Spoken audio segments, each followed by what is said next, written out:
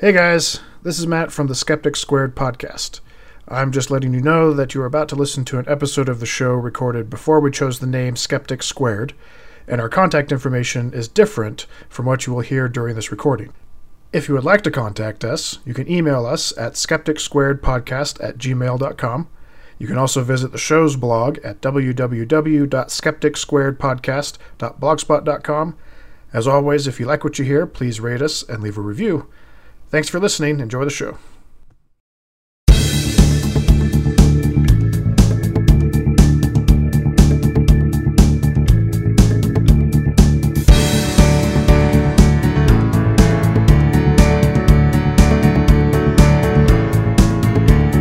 Hello, and welcome to the Circle Squared podcast. A safe place to make light of sacred things. My name is Matt. And I'm Corinne. And on this program, we will discuss various topics and current events pertaining to religion, atheism, and skepticism.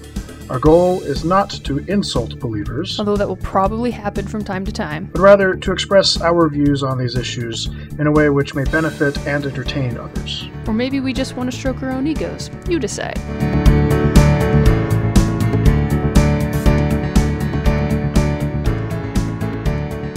Hello, and welcome to the Circle Squared podcast. Today is Saturday, October 10th, 2015, and with me is my lovely wife, Corinne. Hi. We have a great program planned for you today. We will be discussing a few different topics. We'll be starting out with the purpose and direction of the show, answering the question, why do a podcast in the first place? We'll be sharing our religious backgrounds and our personal stories. If you would like to contact us, you can email us at circlesquaredpodcast@gmail.com, and you can also view the show's blog at www.circlesquaredpodcast.blogspot.com and leave a comment there. As time goes on, we may add a Twitter account or a Facebook page, depending on interest from listeners. So if you like what you hear, please rate us and leave a review on whatever platform you find us. Okay, so let's start with the purpose and the direction of the show. Like, why are we doing this podcast in the first place? So for me, I was trying to think of like my reasons for it the other day, and I actually wrote down some stuff, kind of explaining like where I was coming from, like kind of my motivations for it. I think that they're pretty similar to yours, right, Corinne? Yeah. Yeah. I'm doing it mostly because you want to. That's good to know. So I kind of wrote something down, but I don't know that I necessarily want to just read it. But some of the things that I wrote down are that, we've been listening to lots of different podcasts for the last year or so, me a little bit longer than Corinne has. And some of the podcasts do a really good job of like having interesting guests. They have like all these scientists and philosophers. They get apologists coming on, and they have these cool debates and things, which is great. I certainly enjoyed listening to those podcasts. But we were talking recently, Corinne and I, and some of the podcasts that were the most impactful for us were actually the ones that weren't with experts. They were just regular people sharing their story, which kind of brings like why we're doing this little interview sort of thing, where we're kind of talking to each other, sharing each other's stories, asking each other questions. So there is one part that I think I do want to read, just because it says it better than I'm going to say it off the top of my head. So I'll just read it. A few years ago, newspaper columnist Dan Savage started an outreach program for the gay community called the It Gets Better Project. Dan and his husband created a video in which they spoke to gay teens who find themselves in adverse situations because of their sexual orientation, often struggling with depression and suicidal thoughts. And they reassured them that as they grow older and become more independent, their situation will get better. They were able to get a number of celebrities and public figures to create similar videos, including Stephen Colbert and Barack Obama, where the true strength of the It Gets Better project is that regular, everyday people began to join in the conversation and tell their own stories. A groundswell movement grew out of the whole thing, and it has given support to numerous gay people struggling with their situation. And that's really what I want this podcast to kind of become, is sort of a support for people that go through these faith crises. And I remember for me, feelings of loneliness, isolation. Like, I had all these people around me, but they were all of the same mindset. Like living in Utah, like everybody here is Mormon. Everybody follows the same kind of philosophy, life, worldview, and being somebody that doesn't follow that same route can set you apart and make you alienated, and it just feels terrible a lot of times. And a lot of people don't feel like they have anywhere to turn to for support. So as we do this podcast, I mean, we're going to be doing lots of different segments and talking about lots of different things. But one of the things that I want to do with this podcast is to interview people in the same way that, like, say, Mormon Stories does, where they do in-depth interviews with experts, and do those kinds of interviews with just regular people and get their story out there so that they can see, so other people can see that they're not alone, that they have other people that have things in common with them and can be something of a support for them. So to do this, we kind of had the idea of starting out with ourselves, interviewing each other, which is a little bit weird, I suppose, because we are married. So a lot of this stuff that we're going to be asking each other, we already know about each other. But that's not really the point. The point is that we want stories to be out. We want people to hear our story and hear other people's stories. So that's why we're doing this. So let's start with me asking Corinne some questions. Hello, Corinne. Hello, Matt. How are you doing? Fine. So let's start out with a simple question. What was your upbringing like? I was raised LDS, born in Utah, in Orem. Lived here for a couple of years, and then we moved to California. Stayed there until I was 11. We were not, like, in the place that we were at in California, we weren't surrounded by Mormons. It was kind of a up-and-coming farm town turning into a city. And so most of my friends and associations were not LDS. Then we moved here, which I was not happy about. Why is that? I just didn't want to leave. I had friends. Making friends isn't easy. Okay, so a lot of the usual reasons. Yeah, most of the usual reasons. I didn't understand that Utah was Mormon town. That never crossed my mind. Okay. That wasn't the reason why I didn't want to move. Let's see. So we moved here. And yeah, I mean, I did all the Mormon things. Went to Young Women's, Achievement Days before Young Women's. Went to church every Sunday unless I was sick. Yeah, that's pretty much it. So when you moved from California to Utah, I mean, you were only 11, right? Yeah. Did you notice, like, the difference in culture, like, as far as, like, everybody being Mormon in Utah versus in California? Or is that something that came later? That came a little bit later. I was in 6th grade when we moved here, and I don't know, I probably didn't really start noticing things were the same until middle school, like 8th, 9th grade. Okay. So a little bit of time passed. What is the religious background of your family? My mom's side, all LDS. I don't know how far back they go. Unlike a lot of Mormon families, my family doesn't really talk about, like, pioneer stories or anything, so I don't know if we had people cross the plains or if we're converts a few generations back. I'm not sure about that. My dad's side is not LDS. He converted when he was 13 with his mom and one of his sisters. Actually, I think his brother did too. Did he ever tell you why he joined the church? All I know is that initially he was against it. Eventually he felt that it was right and joined. Did he have, like, friends that were Mormon? Or was it like a family member that got him in?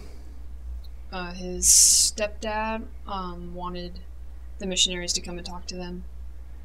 His stepdad didn't join, which is awesome. But his mom and his sister and his brother did. His brother is not a member. I don't think he was really into it.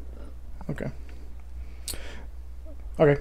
What is the background, or I guess the religious standing in your family right now? Like where are people at? Um, in my immediate family, both my parents are still members. My two younger brothers are, and one of my younger sisters is still very much into the church. I have another sister who left before I did, due mostly to homosexuality. She, it just slowly started leaving and eventually came out, and yeah. So one of your sisters is a homosexual, and that became a rift with her and the church. In the church, yeah. Not really with my family. My parents have been largely accepting. I mean, they blame one of her friends for turning her gay, is my suspicion. But yeah. Right. So other than that, they're largely accepting. Right. So that's an interesting point, because a lot of people in the church have this idea that homosexuality is a sin because it's a choice, and that means that they can choose to not be gay. Right. That they can, I guess, in essence, choose to be straight, or some people advocate, through enough prayer and fasting and reading scriptures, that can help them be straight. Not even just straight, just not acting on the desires, which is where I think they're at. I don't think they believe that it's necessarily a choice at this point. Right, which is the next point that I was going to make, is that it's kind of a shifting view in the church right now. There's this older view that a lot of people cling to, especially the older generations, where it's a choice, people can change, people should change. And now that there's more research being done, like social research, the church is facing the fact that it's not actually a choice, that there are factors outside of a person's control that contribute to these things. It's creating this new social movement within the church. And so a lot of people, it sounds like your parents are included, are kind of reevaluating the way that they look at homosexuals, and it sounds like your sister's kind of caught in the middle of that a little bit. A little bit, but it helps that she's not in Utah. Yeah. She's caught in the middle, but in the periphery at the same time. Yeah. Sounds like she kind of got out while she could. Yeah. Yeah. In the Air Force. Yeah, the Air Force will help with that, I'm sure. So how do you self-identify religiously now, and why? Well, I am definitely no longer LDS. I probably hover... I don't know, I guess I could say I'm an atheist, but at times I still wonder sometimes if there's something out there, but for the most part, I'd say the evidence is otherwise. Okay, so you don't see evidence for a God? Not really. If anything, I'd say it'd be more of a deistic point of view, a God that doesn't interfere. But okay. I don't know that I really believe that either. Is that sort of like a middle ground? It's definitely a middle ground. I'm still very much on my journey. I've only been out for like a year. Yeah, that was kind of going to be my next part. Yeah. Getting ahead of me a little bit. Okay, so let's talk about that. So, about a year ago, you say you started having concerns and doubts. What were some of the things that you started to have doubts about? Well, I'd say doubts really... I had doubts being in the church, but I didn't recognize them in large part as being doubts, if that makes any sense. It's like I had questions, but I wasn't willing to really think about them or pursue any avenue of information just because it's largely, squashed. Like, it's not encouraged at all. And my personality being what it is, like, I follow the rules, and so I did what I was told. Yeah. But, occasionally it comes up. It's like something didn't feel right, but I knew it was supposed to feel right. So I had doubts before, but I didn't really start to actually question them until I met you. So like a year and a half ago. But it was still hard initially. Yeah. Just because, I'm still wrapped up in that Mormon mindset where it's like bad feelings. I get bad feelings from, evidence. I'm not supposed to feel bad. Like, if it's bad, it's not right. Meaning evidence that says something against what the church teaches. The church teaches, okay. Yeah. And that made you feel bad. Yeah.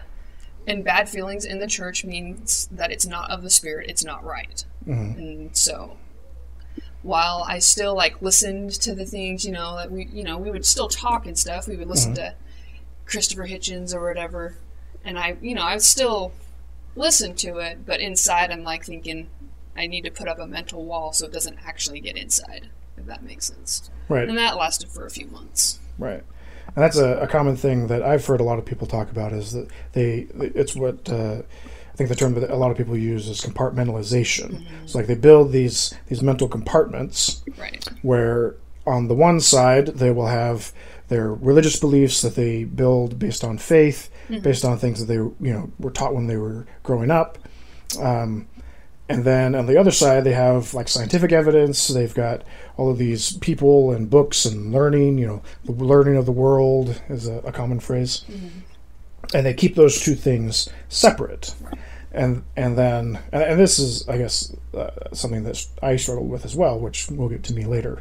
But when those two things collide, it can be just earth-shattering. Yeah. Like it wrecks your worldview when those things don't jive. Yeah. Okay. So what were some of the things that you questioned around that time? That is a good question. I don't know. Like, were they like historical issues in the church? Was it more like conceptual things? Like, is there a God? Does prayer work? I think it was more conceptual. The prayer thing definitely came up quite often in my head. I don't think I ever voiced those concerns initially. Prayer was one of the biggest things for me to give up. Just because it's so easy to like shoot up a prayer like in your head, which is something that I did quite often. Like just driving down the street, please don't let me crash, just things like that. So prayer was a big thing, and then wondering if it did work and experimenting with that in my own way, like not praying that I would sleep well and have a good day the next day, and realizing that nothing was changing. I was still safe. I wasn't, Okay. I wasn't dying in my sleep, things like that. So probably more conceptual things, but the break didn't really come until the whole polygamy thing came up, and I discovered that Joseph Smith was a polygamist, because I was definitely one of those Mormons that didn't know that. And so how did you feel when you uncovered that? Well, growing up in the church, you're taught the circular reasoning that if you read the Book of Mormon and you take part in Moroni's promise, and you discover that it's true, then that automatically means that Joseph Smith was a true prophet, and that automatically means that the church is true. And I took that on faith, obviously. But that means they also say that if one of those isn't true, then nothing else is true. And it's an all or nothing. It's an all or nothing thing. And when I found that out, I was like, holy crap, Joseph Smith is not the man I was taught he was. And that just, after that, I was like, this church is bullcrap. Like, it really was that fast, too. And that's when I started doing my own research, when I was more into reading books and, watching things with you. So what are some of the things that you found out about Joseph's polygamy that bothered you? Well, number one was he was a polygamist, because in the church they do not talk about that. They only talk about Emma being his wife, and Emma is built up to be this amazing woman.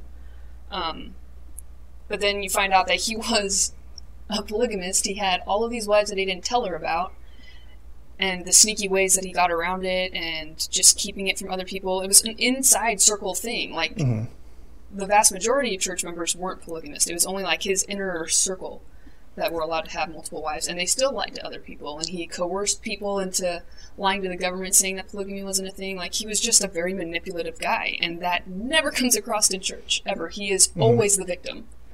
Yeah, I remember one of the things that I first heard about as far as him manipulating people or manipulating the situation of polygamy was the Nauvoo Expositor, the newspaper, the local newspaper that was writing about his polygamous dealings, and when he found out about it, he didn't like that they were telling the truth of what he was doing, because he wanted it to stay secret. So he had it destroyed, and that set off this chain of events that eventually led to him being killed. And I mean, I imagine you heard that story after you started like hearing about all the bad things that Joseph Smith was doing with polygamy, like what did you think about that? Well, I think you probably told me that before I really looked into polygamy. It was one of those things I was like, no, I don't think that's really the way it happened. Mm-hmm. But then, yeah, it's like researching polygamy, that's exactly what happened. And there are other articles and things that link to that too. And it makes sense once you find out that he was a polygamist and how manipulative he was. It just, after that, I wasn't surprised. And it made the 2 trips I've taken to Carthage jail seem just really, I don't know, it's just laughable now. So what was Carthage like? Carthage, for listeners, is where Joseph Smith was jailed after he had conspired to have the Nauvoo Expositor destroyed. They sent him to the Carthage prison, or Carthage jail, and there he sat for a couple of days, and then a mob of angry locals came in, broke down the door, and shot him. So that's how he died. So Carthage, I mean, it's small. You don't have to go on a guided tour, I don't think, but you can. There's 2 elderly missionaries that work there that are super excited about telling the story. And I don't really remember my first experience there. I was with my family. I was, like 12 or 13 probably, so it didn't really mean anything. Mm-hmm. The second time I went was on a road trip back from Virginia with one of my good friends, and we stopped there along the way because she had never been there and she wanted to take her daughter there. So we went, and I mean, it's really, the jail is just like a little house type thing, and they take you through, they show you where like the guards sit and who sat where, and then they take you upstairs where there's like a little prison cell where the prisoners are supposed to be kept, but Joseph and his cronies were not kept in there. They were kept in like this little bedroom area. And when they take you in there, they have benches and stuff around the outside of the room, and you can sit there, and then they play this track of like mob noises and gunshots. Like they're trying, it's a reenactment. They're trying to recreate the experience for you. And when you go with a lot of people, you can see that people are like really moved by this. They're like, women are tearing up, guys are trying not to show that it means anything. But it was just me and my friend when we were there, and I just remember feeling like the whole thing was ridiculous. I hate reenactments of anything. Like, it's just something that I don't respond to. I didn't have a spiritual experience. Okay. You felt like it was a bit forced? Yeah. It's completely forced. Yeah. Yeah. Right. Okay. So we talked a little bit about your family's background. Mm-hmm. And, okay, so, like, what is your family's view of your position now? I honestly don't know because I'm not that open about it. I've had a couple of discussions with my mom. Whenever my parents want to take me out to lunch one-on-one, it's a nerve-wracking experience for me because I know that they want to talk about something. So the first time was a few months after Matt and I started dating, and we were at this Thai place, and she asked me point blank what my testimony was. Mm-hmm. And in a situation like that, where I'm not prepared for anything, I couldn't come up with a lie or anything. So I said, you know what? I don't really know at this point. I have questions. I have doubts. At that point, I still very much believe in a God and a Jesus and a Holy Ghost. I just wasn't sure that the church was true anymore. This was still before the polygamy thing, where things were starting to sink in, but I wasn't ready to accept them as being anything more than, I don't know. Right. And then another conversation was basically the same. It was later on. It was still before we got married, though. And again, my mom wanted to take me out to lunch. And I don't even remember how we got on the topic, but we started talking about tithing. And she begged me to still pay my tithing. And I said I wasn't going to pay my tithing.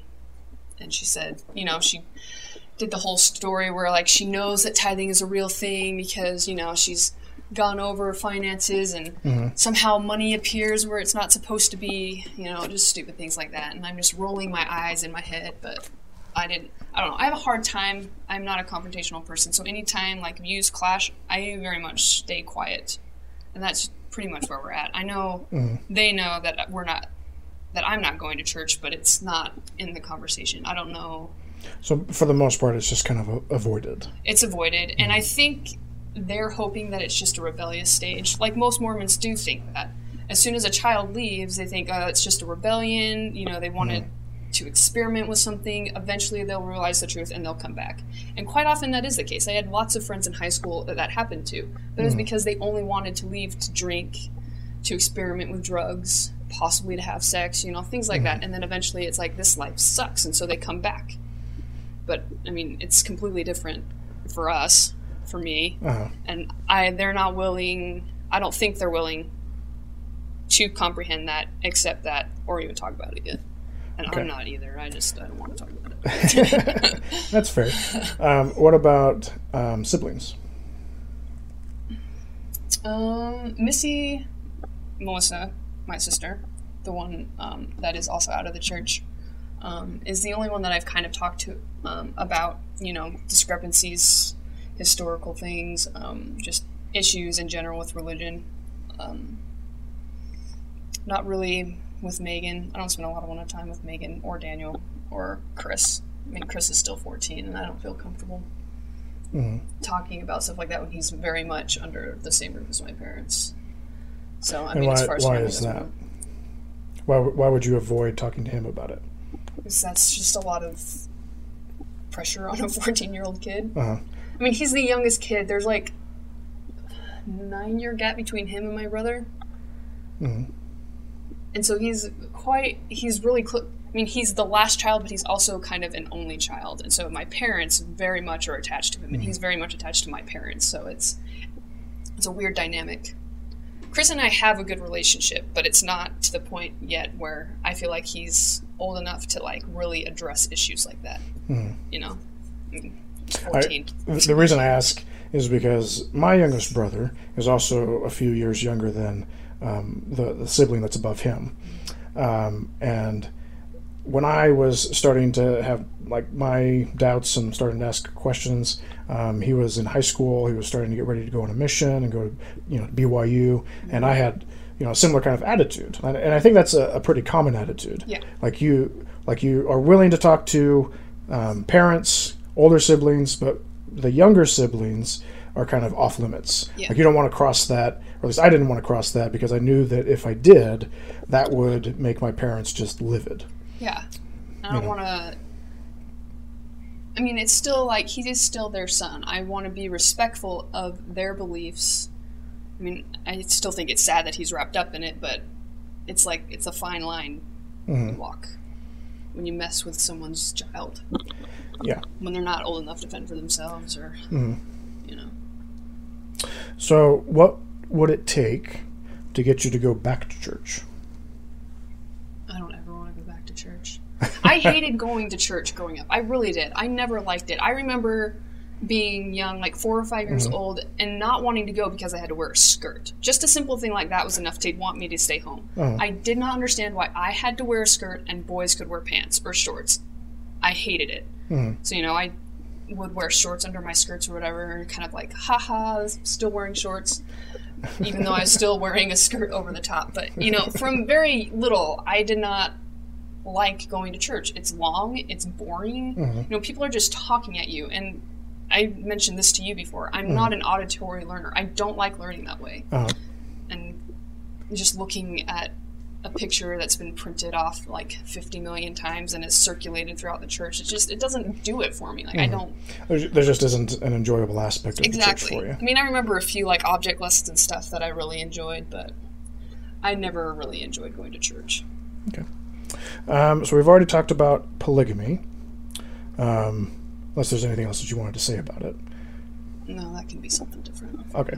Well, we could do a series of shows. Yeah, exactly. Just on the polygamy. There's already a podcast on that. Right. Yeah, exactly. Oh, yeah, that's true. There is another podcast that is dedicated entirely to polygamy. I can't recall what it's called, though. I think it's called A Year of Polygamy, even though it's been more than a year. Okay.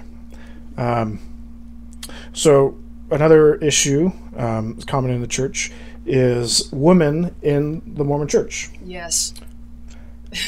That is also a thing that I always had a problem with, but didn't know how to voice the concern necessarily or put into words why it bothered me so much. I recognized that there were inequalities But at the same time, you're brought up to believe these things. And so it was like a war within myself all the time. It's like, I don't think this is right, but I'm told that it's right, so it should be right, but it still doesn't feel right.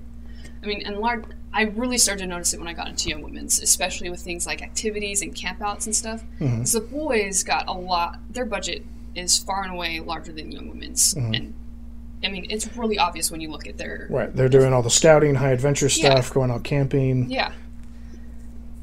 Yeah. It's just, it drove me crazy. I hated that my friends could go on multiple campouts throughout the entire year. Like, they went on a winter campout, you know, they have lots of campouts over the summer. Even if it's just a weekend, they had a lot more opportunities to just go out and do things. And then the scouting program was the other thing.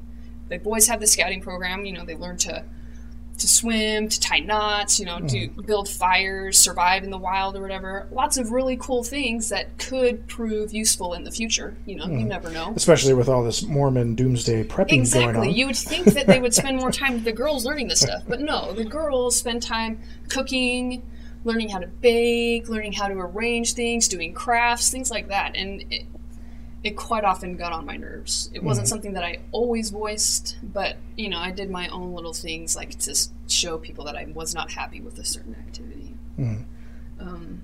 The biggest thing, though, I remember was I was always in the Young Women's presidency. Most of the time I was president.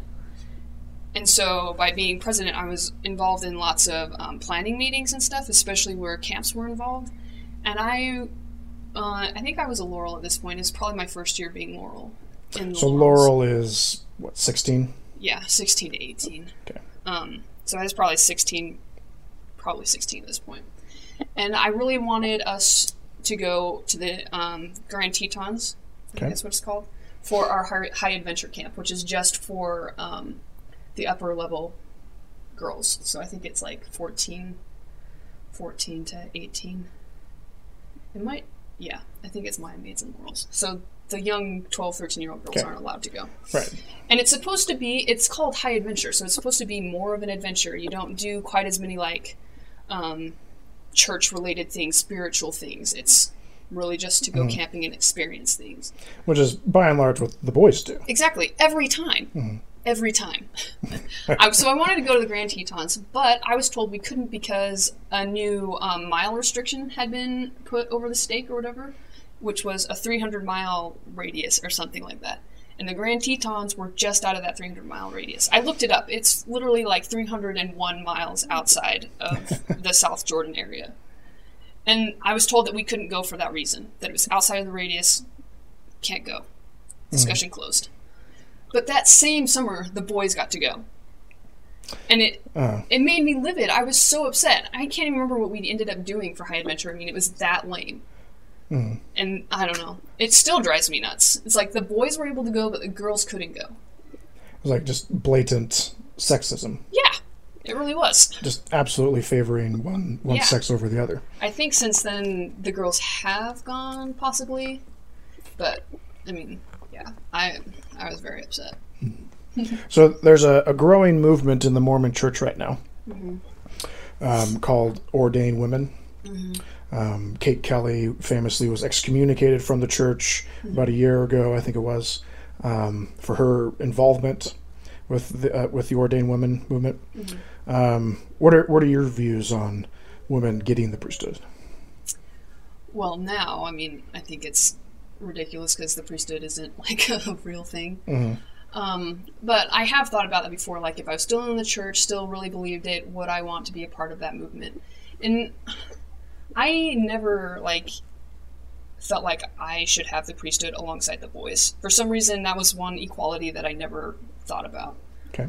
So if I was still in the church, I'm not sure that I would agree with women getting the priesthood. I was more concerned with funds, really, and experiences like that. So having separate but equal activities rather than having the same activities. Yeah, because I wasn't upset that we didn't get to do things with the boys all the time, because we did. I mean, once a month we usually had a combined activity, and that was fun. I do think it's fine for girls to have their own things and guys to have their own things, but I think they should be a little more equal. I don't know. So I don't know if I would have been completely in favor of ordained women. I think there are a couple of other women's movements too that are going on that I might have considered joining, but I can't recall the names at the moment. Okay. Ordained Women is the main one that I'm aware of. I think it's called like FemWalk or something. I don't know what it stands for. I'm not familiar with that one. Yeah, I haven't really looked into it, but from what I heard. So, have you ever received an answer to a prayer or a spiritual witness? Spiritual witness as far as like the Book of Mormon is concerned? Sure. No. I don't recall ever feeling like this overwhelming feeling, oh my gosh, this is true. It was more, I put the work in to read it. I should get an answer. Maybe the reason I'm not getting an answer is because I have like some sin I haven't repented of, which was my excuse for everything. It's like, this isn't happening because I did something wrong. So the blame isn't ever that the church isn't true. Right. Like that's not why you're not getting an answer. Wrong. You did something wrong, therefore God isn't answering you. Exactly. Okay. I can think of a few like times when I felt like the Spirit was, present.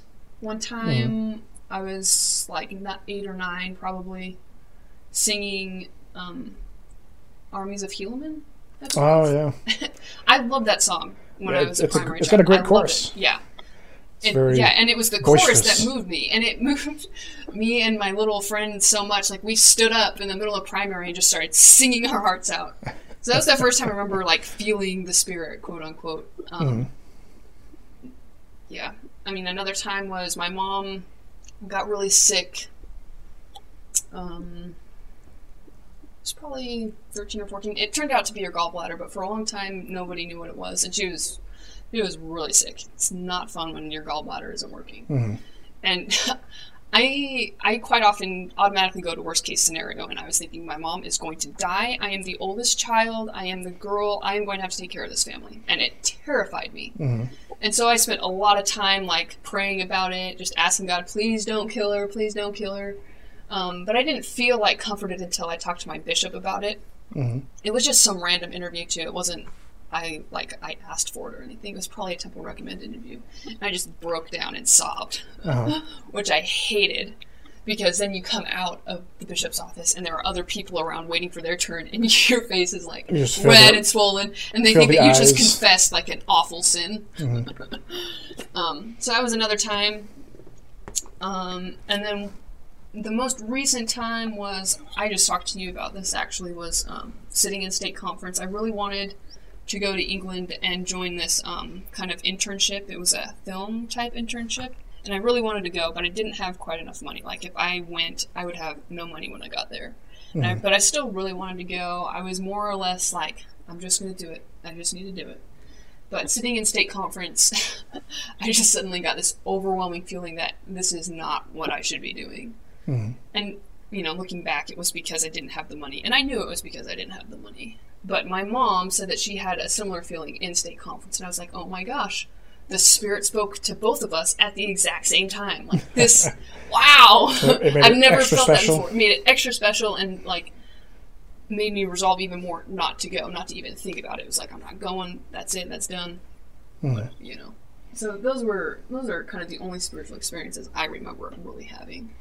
So going back to the feeling that you felt during the music, have you ever felt similar kinds of feelings just listening to regular music, non-church music, or watching movies, anything like that?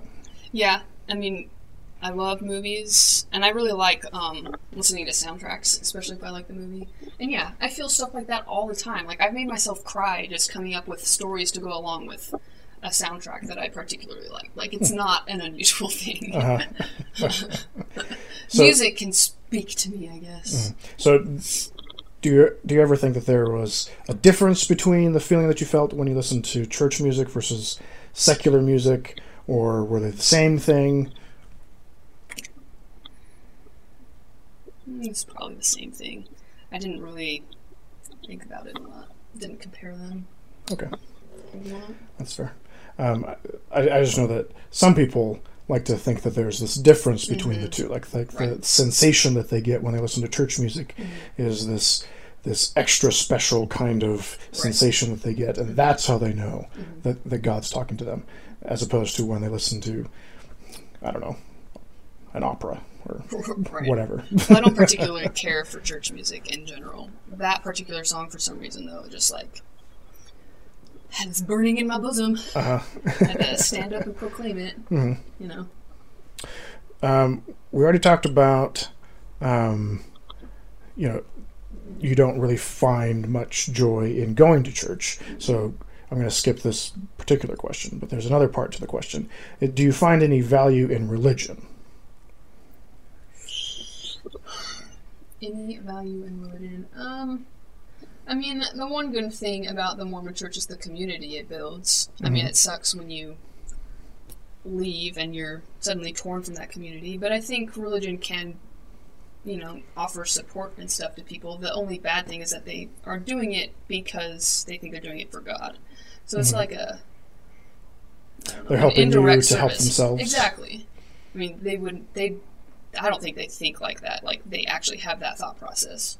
But ultimately, that's what it comes down to. I mean, they don't think that people that aren't in religion like to help people. I don't know. It's just, I think that it can build a community. It can offer support. It can offer help to other people. But, I mean, in large part, I think that if religion never existed, we would still be where we are today. Perhaps further. Which, again, is a topic that could take an entire episode. Exactly. Talking about potential stifling of sciences because of religion. Right. Okay. Well, I guess that kind of answers the next question. So, how much wood would a woodchuck chuck Seriously. if a woodchuck could Chuck Norris? Was that the question you came up with this morning? Yes, but I have a better one now, like an actual question. So that was going to be my joke ending. So instead, I'll ask this one. The movie God's Not Dead, Which is a joke in and of itself. which is a joke in and of itself, tells us that atheists are really just believers who hate God. Right. Why do you hate God? I don't hate God. I mean, the obvious answer is God doesn't exist, so I can't hate something that doesn't exist. But even if there was a God, I don't think I would necessarily hate him. I just hate I hate Joseph Smith. I'll flat out say that. I hate Joseph Smith, and I hate Brigham Young, and I hate what they created. And I hate that it's come to this. I mean, I don't hate my parents because it's what they were brought up in, and they legitimately think that it's a good thing. I hate Joseph Smith, and I hate Brigham Young. All right, that's very direct. Okay, now I'm going to turn the time over to you. Crap. Um, Okay, I'm not prepared to ask lots of questions, so if I stumble, I'm sorry. But I guess more or less we should start out the same way, like, what is your background? So my background is I was raised Mormon, grew up in Seattle. I'm the fourth of 8 kids, so we got the classic big Mormon family. My parents are big advocates. I remember them mentioning this several times when I was a kid. That one of the things that they are meant to do on this earth as Mormons is to multiply and replenish the earth. Which I hate. Which is, it's just kind of a loathsome concept in and of itself, because it brings out, in some ways, the worst in people. And I don't mean that in that they do bad things intentionally, right? I mean that it makes them do things like have as many kids as they can, regardless of how much money they make or how well they can support them. And it puts them in these just insane, situations, right? So it also brings up a lot of women issues. Absolutely. So anyway, so my family is huge. I have something on the order of 100 first cousins, which is just mind-boggling, even to me. I haven't even met all of my cousins. I think I have like 30. Yeah, it's just fascinating just how large my family is in a weird way. Going back to the beginnings of the church, I do have at least one well-known relative, Parley P. Pratt. Yes, he's a doozy. Yeah, he's a fun one. He's a character. He was, for people that don't know, one of the first apostles in Mormonism. He was one of the people that helped Joseph Smith found the church. He also did a lot of missionary work and went around traveling, promoting Mormonism. He's a very well known figure in Mormon history. So he's like my great great great grandpa on, I think, my dad's side. There's probably a few more greats in there. I think it's 3, but anyways, Really? yeah, That close? yeah, it's pretty close. Wow. Anyways, my dad, he was a doctor, still is a doctor, family practice. Growing up, he was a bishop, and he was a bishop for a lot longer than most people tend to be bishops. How much longer? Well, the standard is about 5 years. 5 or 6 years usually. And he was bishop, I think, for 9. Wow, that's almost stake president. Right, exactly. Like stake presidents usually are like 9 to 10. So he was a bishop, and I think part of the way that they got around like the whole 5 to 6 rule is that partway through the ward split. It was just getting really big, and I remember going to church and like having to sit like in the back of the gym, you know, to listen to the people talk at me while I was 10 and not caring, just bored out of my mind. Learning how to crack your knuckles. Yeah, exactly. Practicing cracking my knuckles, which I am quite good at. He also had, you know, different leadership positions. My mom had different leadership positions. She primarily, you know, probably mostly because she was a Mormon housewife with lots of kids, tended to work with the primary and youth groups and that kind of stuff. But very well-known figures within the local community. My dad also did a lot with the local mission. He was the local mission doctor. So whenever a missionary there in Seattle would get sick or cut themselves, like on something, like we had that happen a few times, he would stitch them up, or he would give them whatever medicine that they needed. He was the mission doctor. My oldest brother went on a mission while I was, I think, 12. Came back, went to BYU, wrote a book about. It was a missionary reference guide. And at the time, he was very gung-ho about the church. I won't go into specifics about his situation, but long story short, he's had kind of a sour experience with a divorce that happened a few years ago. And so he's kind of been off and on going to church. I'm not sure exactly what he's doing these days. I do know that he's republished his book that he wrote. So he's probably trying to get back more into activity. He's remarried. Has 2 other kids. It has a couple more kids. Probably plays a lot into it. Sure. Pretty much all of my siblings are either doctors of some sort or aspiring to be doctors of some sort. Male. Or married to a doctor of some sort. Okay, I guess that's true. I forgot. And I include PhDs in that as well, just for simplicity. So we would, we grew up in Seattle. I went on a mission in 2000, end of 2000, went to Bulgaria, which at the time was the largest geographical mission in the world for Mormons. It included the whole of Bulgaria, included all of Serbia, which was closed for about the first half of my mission. They reopened it after they had decided that enough time had passed since people started lobbing grenades into people's homes. Macedonia, and yes, I say it with a hard K because that's how they say it.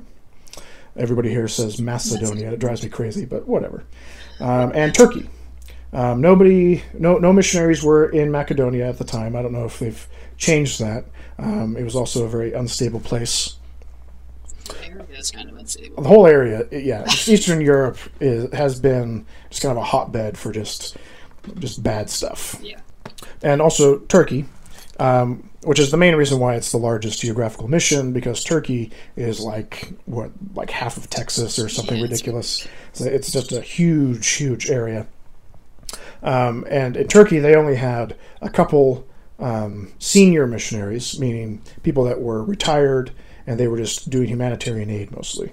I think they were on like a military base. Okay. So I never got to go to Turkey or Serbia. I did get to go to the border of Macedonia, but I didn't cross the line because missionaries aren't supposed to, you know.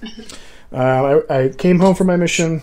I'd heard a few weird things throughout my mission. There was this big like this growing interest with the missionaries at the time with church history. A lot of people were reading books written by different people about like the Journal of Discourses, where you get some really fun bits of Mormon doctrine from like Brigham Young, and you get, that's where you get the stuff like the Adam God theory, blood atonements, just all kinds of stuff, lots of stuff about polygamy in there. So like there were a few books from historians, church historians, floating around the mission, and so like weird things would come up, but there's always like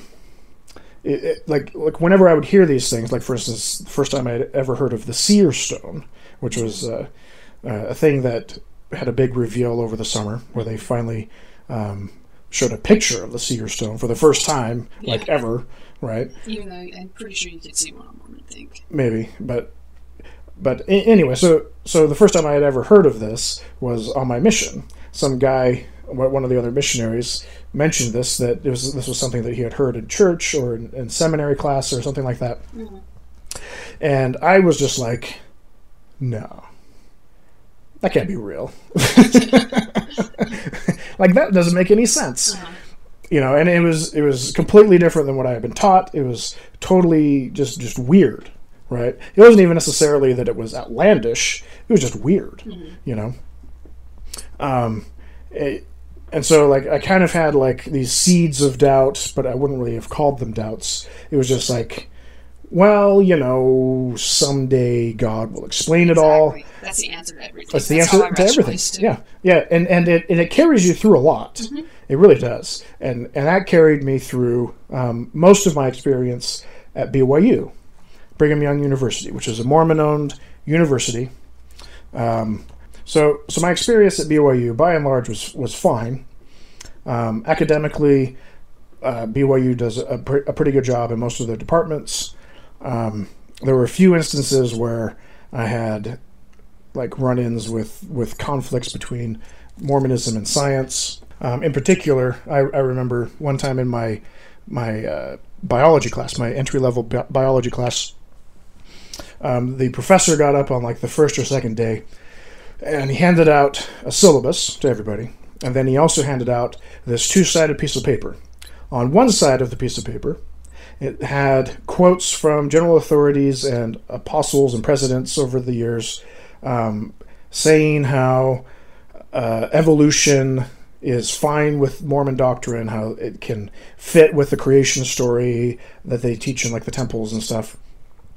And then on the other side, they had quotes from general authorities and church leaders saying the exact opposite, saying man did not come from monkeys, men are not monkeys, there will never be evolution. Mm-hmm. A lot of this stuff came from I think it was Joseph Fielding Smith, one of the presidents of the church. Mm-hmm.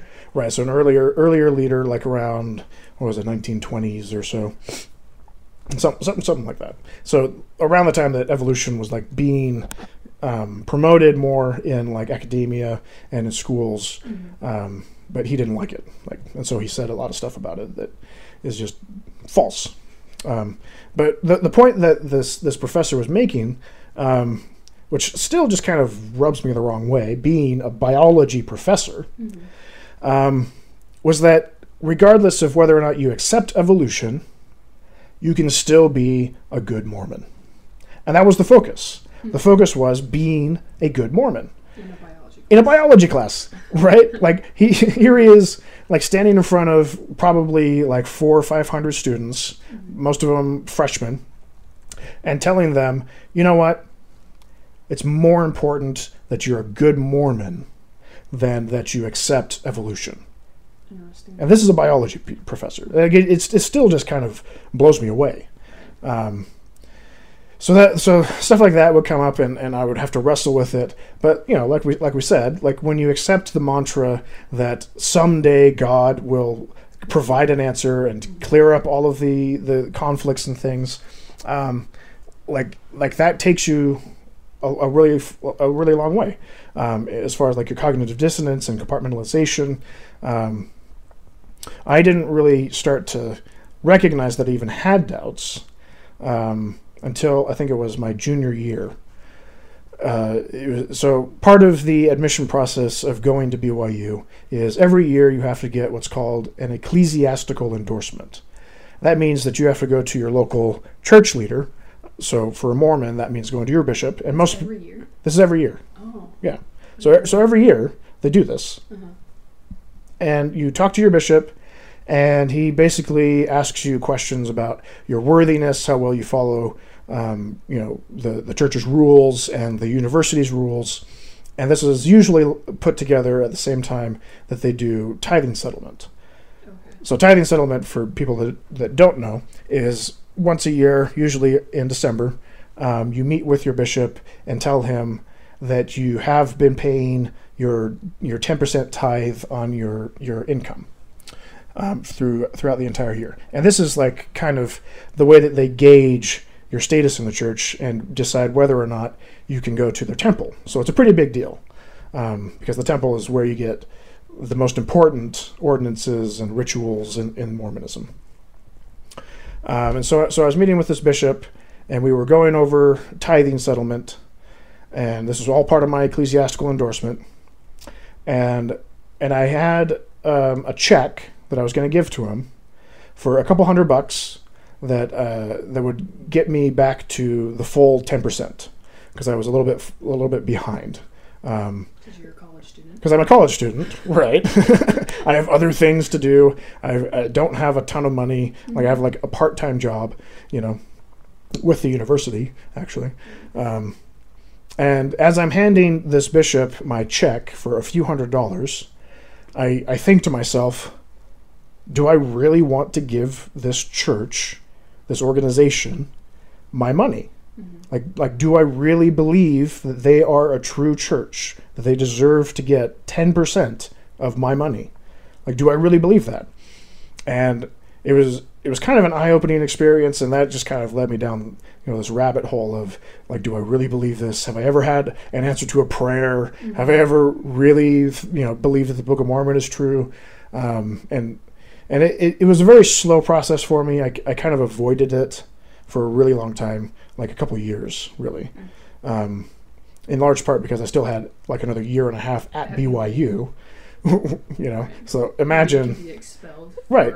Yeah, exactly. Like if you leave the church as it is right now, and there's actually a growing movement at BYU trying to change this. Mm-hmm. But as of right now, if you leave Mormonism while a student at BYU, they will kick you out. Yeah. Well, isn't it even as little as not going like 75% of the time that they can kick you out? You mean to church? To church, yeah. I'm not sure about that. They do have lots of rules with the Honor Code Office. Mm-hmm. If you, for instance, get caught having sex with somebody when you're not supposed to, meaning you're not married to them, or if you are caught drinking or going to parties where they have drinking, like people have gotten into hot water for that kind of stuff. I do recall while I was at BYU, there were at least one or two members of the athletic department. I think they were football players, but I don't remember specifically, where like those kind of things happened. Mm-hmm. Like they got caught going out to parties and getting drunk, and then that raised the issue. Like, well, now what do we do? Mm-hmm. Because BYU, they may not have the best football team, but they sure like their football team. Yes, they do. It's not quite a religion, but it's close. But it's close. So BYU is a really tough place to realize that you don't quite fall in line with Mormon teachings. Right.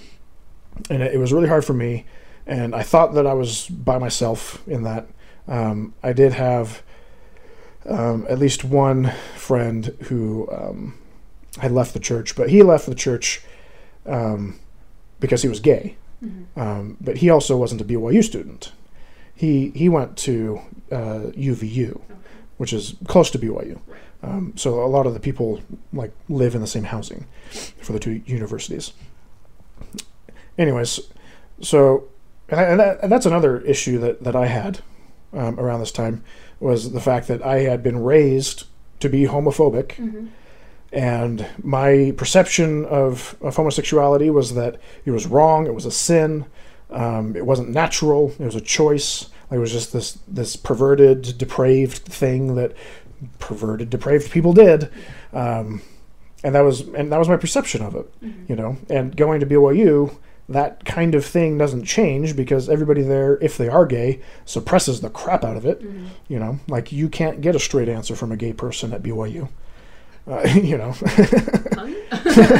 phrasing. You know, but here I was with this very good friend, this close friend. So here I was. I was at BYU. I have this homophobic upbringing, in part because of my parents, in part because of just general church teachings, and my ignorance and lack of experience with homosexuals. And I have this really close friend who is gay, and he's like one of the smartest and most charitable people that I know. Like he's this super awesome dude, Right. and he's gay, and it was this thing that I had to confront, you know.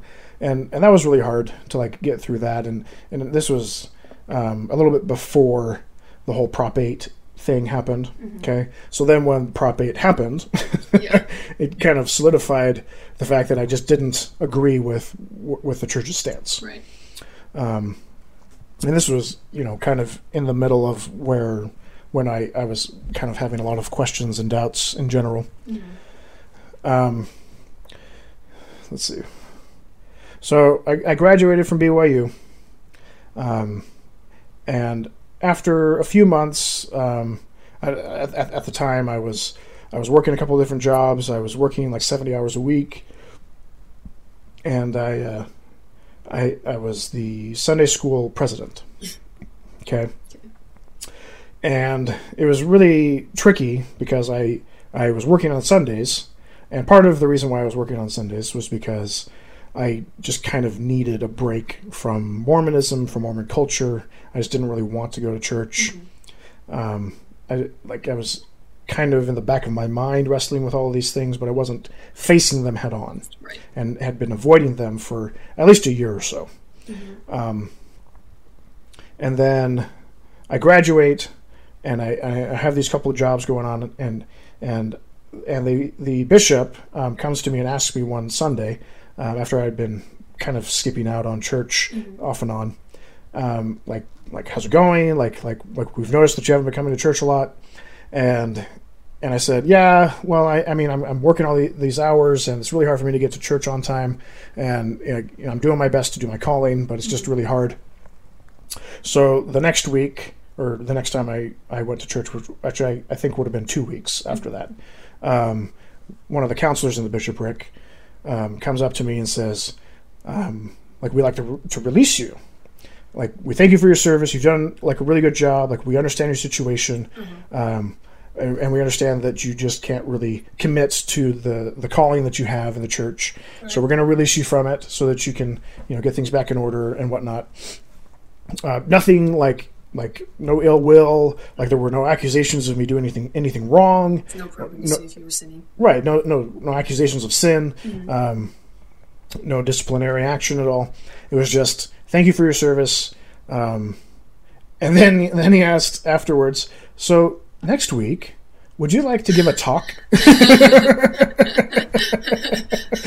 Even though he's fully aware that you haven't been coming. Right, exactly, which is the funny part. It's like here I am being released from a calling because I can't come to church regularly. Right. And he asks me if I can give a talk the next week. It's like... Is that a way of softening the blow? I don't know. Anyways, so I basically tell him, well, I don't think I can make it. I'm working a lot, so I'm not going to be able to do that for you. And that was the last time that I went to church as a believing active member. After that, I went to a different ward. I had moved to a different apartment complex on the other side of town, and I just avoided church. I avoided Mormonism. I just went to work. I did my activities with friends and things, but I was having less and less contact with active Mormon friends.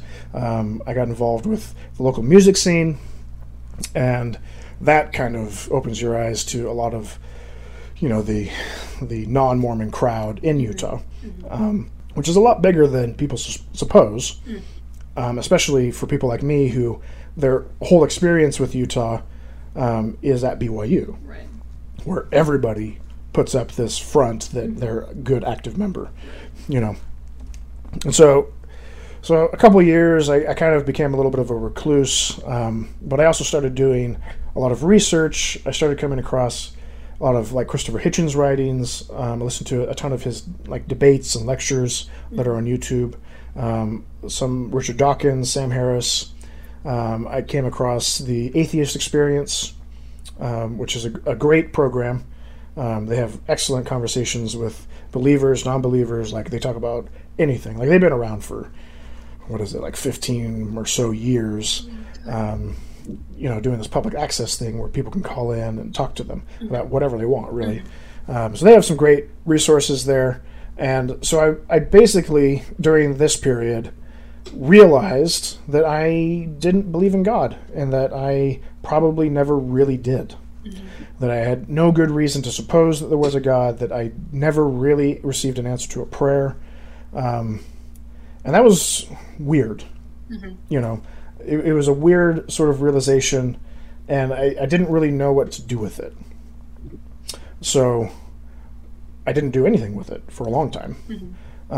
After a few years of that, just kind of being in limbo, being an atheist but not knowing how to be an atheist. Right.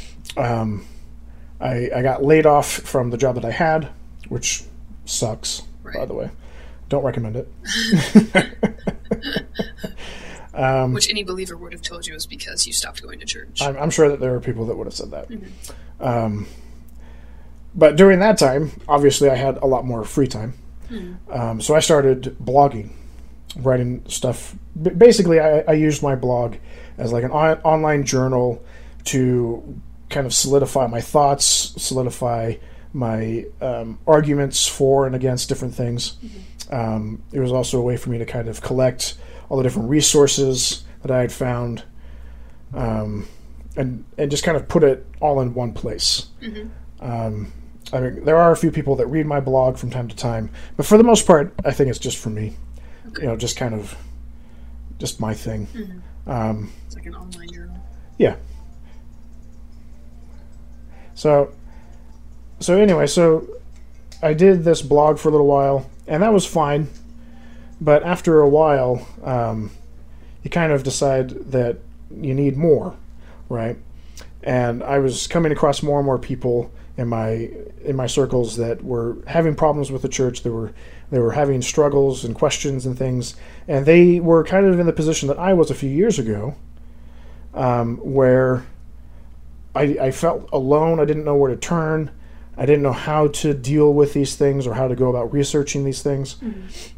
And so I started kind of reaching out a little bit, and that's more or less how I got to where I wanted to do a podcast. And that was a while ago, a few months ago, that we had talked about this originally. Yeah. But we didn't really do anything with it for a while. But then, we had the experience on Facebook over, July 4th weekend. Oh, yeah. Oh, my gosh. Right. Where I posted a satirical photo of a church leader. This particular church leader, Boyd K. Packer, was very much against homosexuality, very much opposed to the movement. Gay marriage was just the worst thing ever to him. So anyway, so I posted this picture of him with this rainbow overlay. Okay. This is when everyone is putting the rainbow overlays right after gay marriage has been legalized. Right. The Supreme Court comes out with their statement about gay marriage being legal. Everybody shows their solidarity with the movement by changing their Facebook picture to their picture with a rainbow over it. And I do the funny thing, at least I thought it was funny at the time, of putting the rainbow over Boyd K. Packer. And I just left it there. Nobody really said anything for the first day, I think it was. And then a couple of my old Mormon friends from my youth, my home ward is what they call it, started posting comments about how disrespectful it was, how they couldn't believe that I would do such an insensitive thing. Right, because they knew you so well. Because they knew me so well. Like, right, like these are people that I literally have not spoken to in 15 years. Right. That, like, my only contact with them at all is on Facebook, and they're acting like I've done this egregious thing that they can't possibly imagine. Basically, what ended up happening over that week was we had this big in-depth conversation about Mormon doctrine regarding homosexuality, whether or not homosexuality is a choice, whether or not Boyd K. Packer said these insensitive things over the years, whether or not he had any role to play over the years with Mormon homophobia. And then he died. Boyd K. Packer, 2 days later. Boyd K. Packer died in the middle of this conversation. And it just exploded. Okay? Like, it just kind of just vomited on my Facebook page. And it was exhausting. Yeah. Just navigating through that conversation, because I had people commenting, like some people that I haven't seen in forever, some people that I'm super close to, members of my family, and the most vocal people in that conversation were against what I was doing. Like, they thought that everything that I was saying was bad and evil, and that it was completely insensitive, and they were missing the whole point about Boyd K. Packer saying these things to the gay community and having this detrimental effect. And by the way, like, just kind of throwing it out there, Utah, which is, Mormon headquarters, has the highest teen suicide rate in the United States, and a large part of that is gay Mormon teens. Okay, so like, to say that people like Boyd K. Packer make these insensitive comments about homosexuality, it doesn't have an effect on the Mormon community in Utah, and that doesn't have an effect on gay Mormon teens killing themselves. I mean, that's just, it doesn't make any sense to me. Right. It's like, how do you not see that connection? And that was more or less the point that I was making in this conversation, that I kept trying to drive home, was like there is a connection here. Like, your beliefs do matter. Like, you can have your beliefs, and that's fine. But they can't harm other people. Exactly. And that was just that was a bitter pill for a lot of people to try to swallow. And, well, most of them didn't even pick up on that. Right. All they saw was that I was opposing something that a prophet of God had said, and that meant that I was a wicked apostate. I didn't even state anywhere in this conversation my position on Mormonism. Right. Like, most of the people participating in this conversation have no idea that I don't go to church. Or maybe they do now. I don't know. Yeah. So anyway, so that was like, I don't know, that conversation still, I read that every once in a while, and it just is just crazy to me. Like, everything that was said, the direction that it took, the direction that people tried to take it. Right. Like, it was just a roller coaster. It was just maddening. So after that happened, I started trying to, like, get a little bit more involved with not necessarily the atheist community, a little bit with the ex-Mormon community. I took screenshots of that conversation, pieced them together, and then put it on the ex-Mormon Reddit. And then within the first day of posting this, somebody who I also hadn't seen in 15 or so years contacted me and said, "Hey, we know each other." And it turned out to be a person from my home ward from when I was a kid. We grew up together. Both of our parents were very close. I don't know if I necessarily want to give specific details. Anyway, so out of this came an email exchange over a few days, where we just basically got caught up on, I don't want to call it ward gossip, but I had been kind of out of the loop from a lot of the stuff that was going on back home for a long time. He kind of got me up to speed on a lot of it. And in this conversation, I realized that a lot of people are in this same position that he's in, that I'm in, that you're in, where we just are wrestling with all of this stuff by ourselves, and we're all doing it at the same time, Right. but we're doing it independently, Right. and that sucks. Yeah. And that is bothersome to me, especially looking back at my experience when, like, the points where I was, wrestling with the deepest of my concerns with religion, I just felt completely isolated, Right. and it was awful. Being where I am now, I'm a lot better, but when you're going through that, like, a faith crisis is exactly that. It's a crisis. It makes you reevaluate your whole worldview. Yeah. And it's tough. Like, there's a whole lot of things that you have to work through. And so that's kind of, what brought me to doing this podcast, kind of re-energized my interest in it. Using this as a platform of helping people kind of communicate, share their stories, just regular people, like reconnecting. And so, yeah, that's where I'm at. That was like a million questions wrapped up in one response. You want to talk about where your family's at right now? Yeah. My parents are in a rough situation right now. I won't go into any details. Their faith in the church, as far as I can tell, is still intact. I have some concerns, but again, I don't want to get into details about it. My mom is one of those people that's like, I don't know if she will ever seriously question or doubt the church. I don't know if she's capable of doing that. Right. It would be like a mental breakdown, I think, if your mom Right. ever came to that conclusion. Right. I don't think she'd be able to handle I it. don't know that she would handle it at all. No. Which is kind of sad, but at the same time, like, she has built these walls around her where everything in her life is Mormonism. Yeah. And that's what she's comfortable with.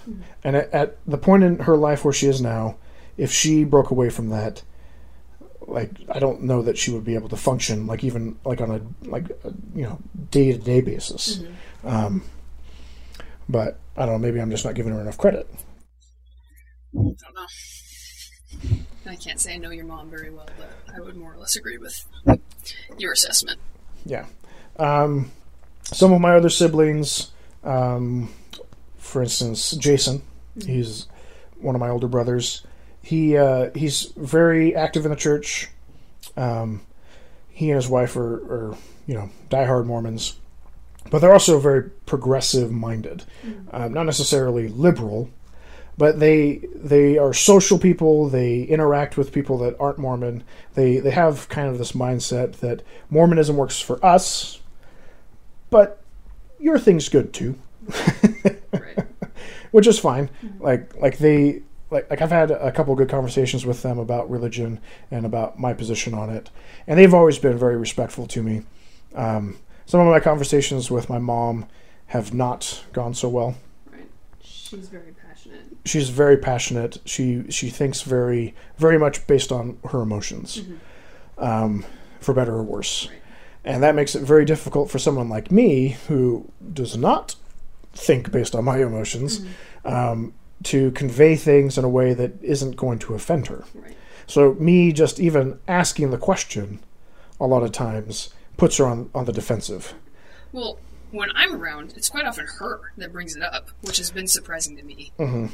Yeah, and the last few times that it's happened, I just kind of let it be. I don't really want to engage her, in part because of the situation that's going on, but also it happens at inopportune times, and I just don't have the energy a lot of the times that it happens for me to just dive into it and challenge her on all of these things that she's saying, and and I just know that it's going to implode. It's not going to end well. She's going to, resent me for a while, because resent herself. Or resent herself, because that's what's happened in the past. That's been her reaction a few times, especially in our earlier conversations. I remember one of the first conversations that we had after I told her that I had stopped going to church and that I now consider myself to be an atheist. You actually told her you consider yourself to be an atheist? Mm-hmm. Oh. I'm sure I knew that. Yeah. Her response to that was that she had failed me as a mother. Yeah. And that just angered me. Mm-hmm. In a way that I don't know that I ever could be. Yeah. Yeah. I did not experience the emotion of anger until I left the church. Mm-hmm. Yeah. It's interesting, actually feeling anger. And that's a thing that I've heard a lot, actually, is people leave the church for one reason, like, say, historical issues or problems with the Book of Mormon, archaeology, like that kind of stuff. And then they find out, after they've left the church for those reasons, they find out other things, or people say things to them and that's when they get offended, And a lot of people assume that because somebody's left the church, they left because they either are offended by something that somebody said or did, or because they want to sin or something along those lines, which is, on the surface are generally accepted, at least in Mormonism, as superficial reasons to stop going to church. Right. And I suppose to a certain extent it is, but, I mean, if you don't see something as a sin, then why would you join a church that says that thing is a sin? Right. Superficial or not. Anyway, so when my mom told me that she had failed me as a mother, that's when I realized the harm that comes from religion. That even a religion that like Mormonism promotes people being nice and friendly and generally helpful towards other people. Like there's this underlying issue, this process of thought that they have based on core values and beliefs in their church that makes them come to the conclusion that when their child leaves their church, they have failed as a mother. Right. It's like how you get to that point, like it's, I don't know, like it's crazy to me, and to me that's the evil that comes from this kind of belief, right? This kind of worldview. Right. Like the patriarchal system, that's where it resides. That's why it's there. Yeah, like that's certainly part of it. I was more referring to like the way that they come to beliefs that they have, the way that they come to truth, as they put it sometimes. How do you know that something's true? Right. The term that a lot of people throw around for that kind of mentality that I've found myself holding is anti-theistic. Not just an atheist, an anti-theist. So I guess in a certain sense, I am anti-theistic, but I don't know. I don't feel quite so aggressive about it as some people do. Right. Maybe I should. I don't know. Anyway, any other questions? We only talked about your mom. Oh, that's true. I do have a ginormous family. Yeah. You mentioned Jason. I mentioned Jason. My older sister Melanie. She knows that I have stopped going to church. I'm pretty sure she knows that I'm an atheist. Her husband is a professor at BYU. So I don't know if she will ever seriously, openly doubt the church, because that would mean, career suicide for her husband, potentially. Maybe not. I mean, maybe BYU is lenient on spouses leaving the church. Yeah. But let's see. My brother Bryce, I've never talked to him directly about it. He did make a few comments on my Boyd K. Packer thread. He basically said that I should just take it down, that it was an attack on religious freedom by keeping it up, which... That was a common theme in that thread. Yeah, that came up a few times. And So, hearing somebody that I'm close to, like my brother Bryce, saying something like that kind of thing hurts. Like, I can handle the comments from, like, friends who I hadn't seen in a long time, making those sorts of comments in that conversation. But when he said that, like, that hit a little bit harder. My sister, Megan, she has left the church. She's actually gone one step further than I have. She has officially resigned from the Mormon Church. She has removed her name from the records. I have not yet done that. I probably should. It's definitely something that's been on my mind a lot more, given the course of events in the last few months. Right, but I just haven't gotten around to it yet. So maybe that'll be something that I do. I don't know. Melissa, she lives on the other side of the country right now. Her husband's going to medical school I think he might be starting residency. And she is probably the closest to my mother out of all of the siblings. She's very much dedicated to the church. She believes it entirely.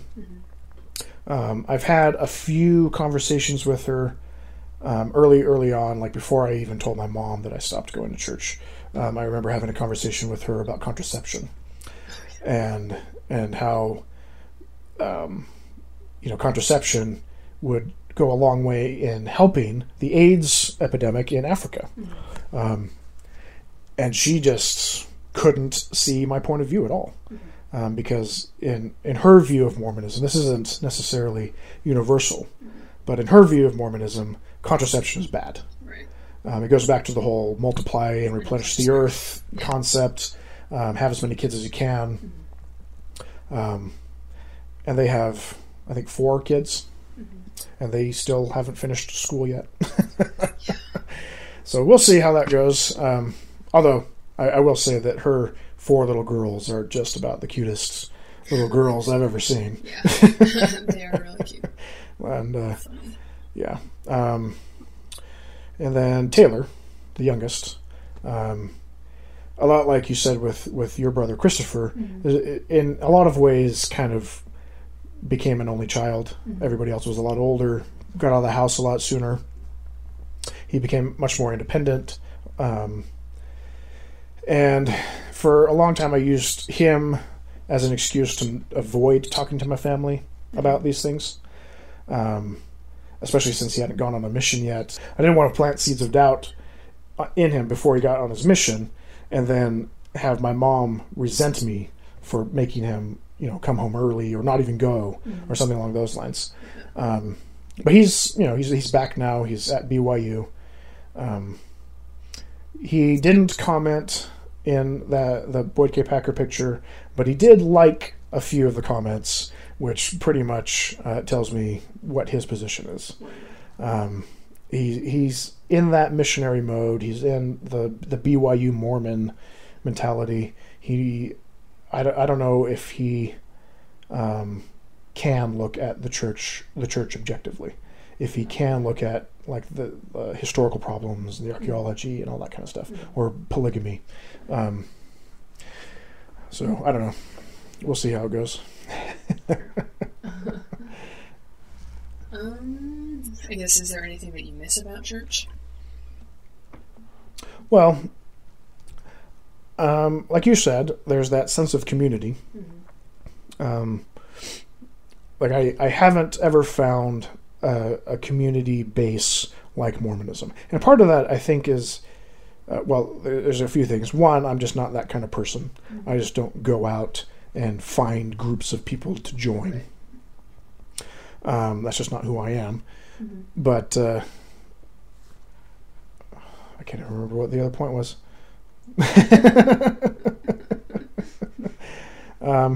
Sense of community is something that is missing, I suppose. Oh, I remember what it was.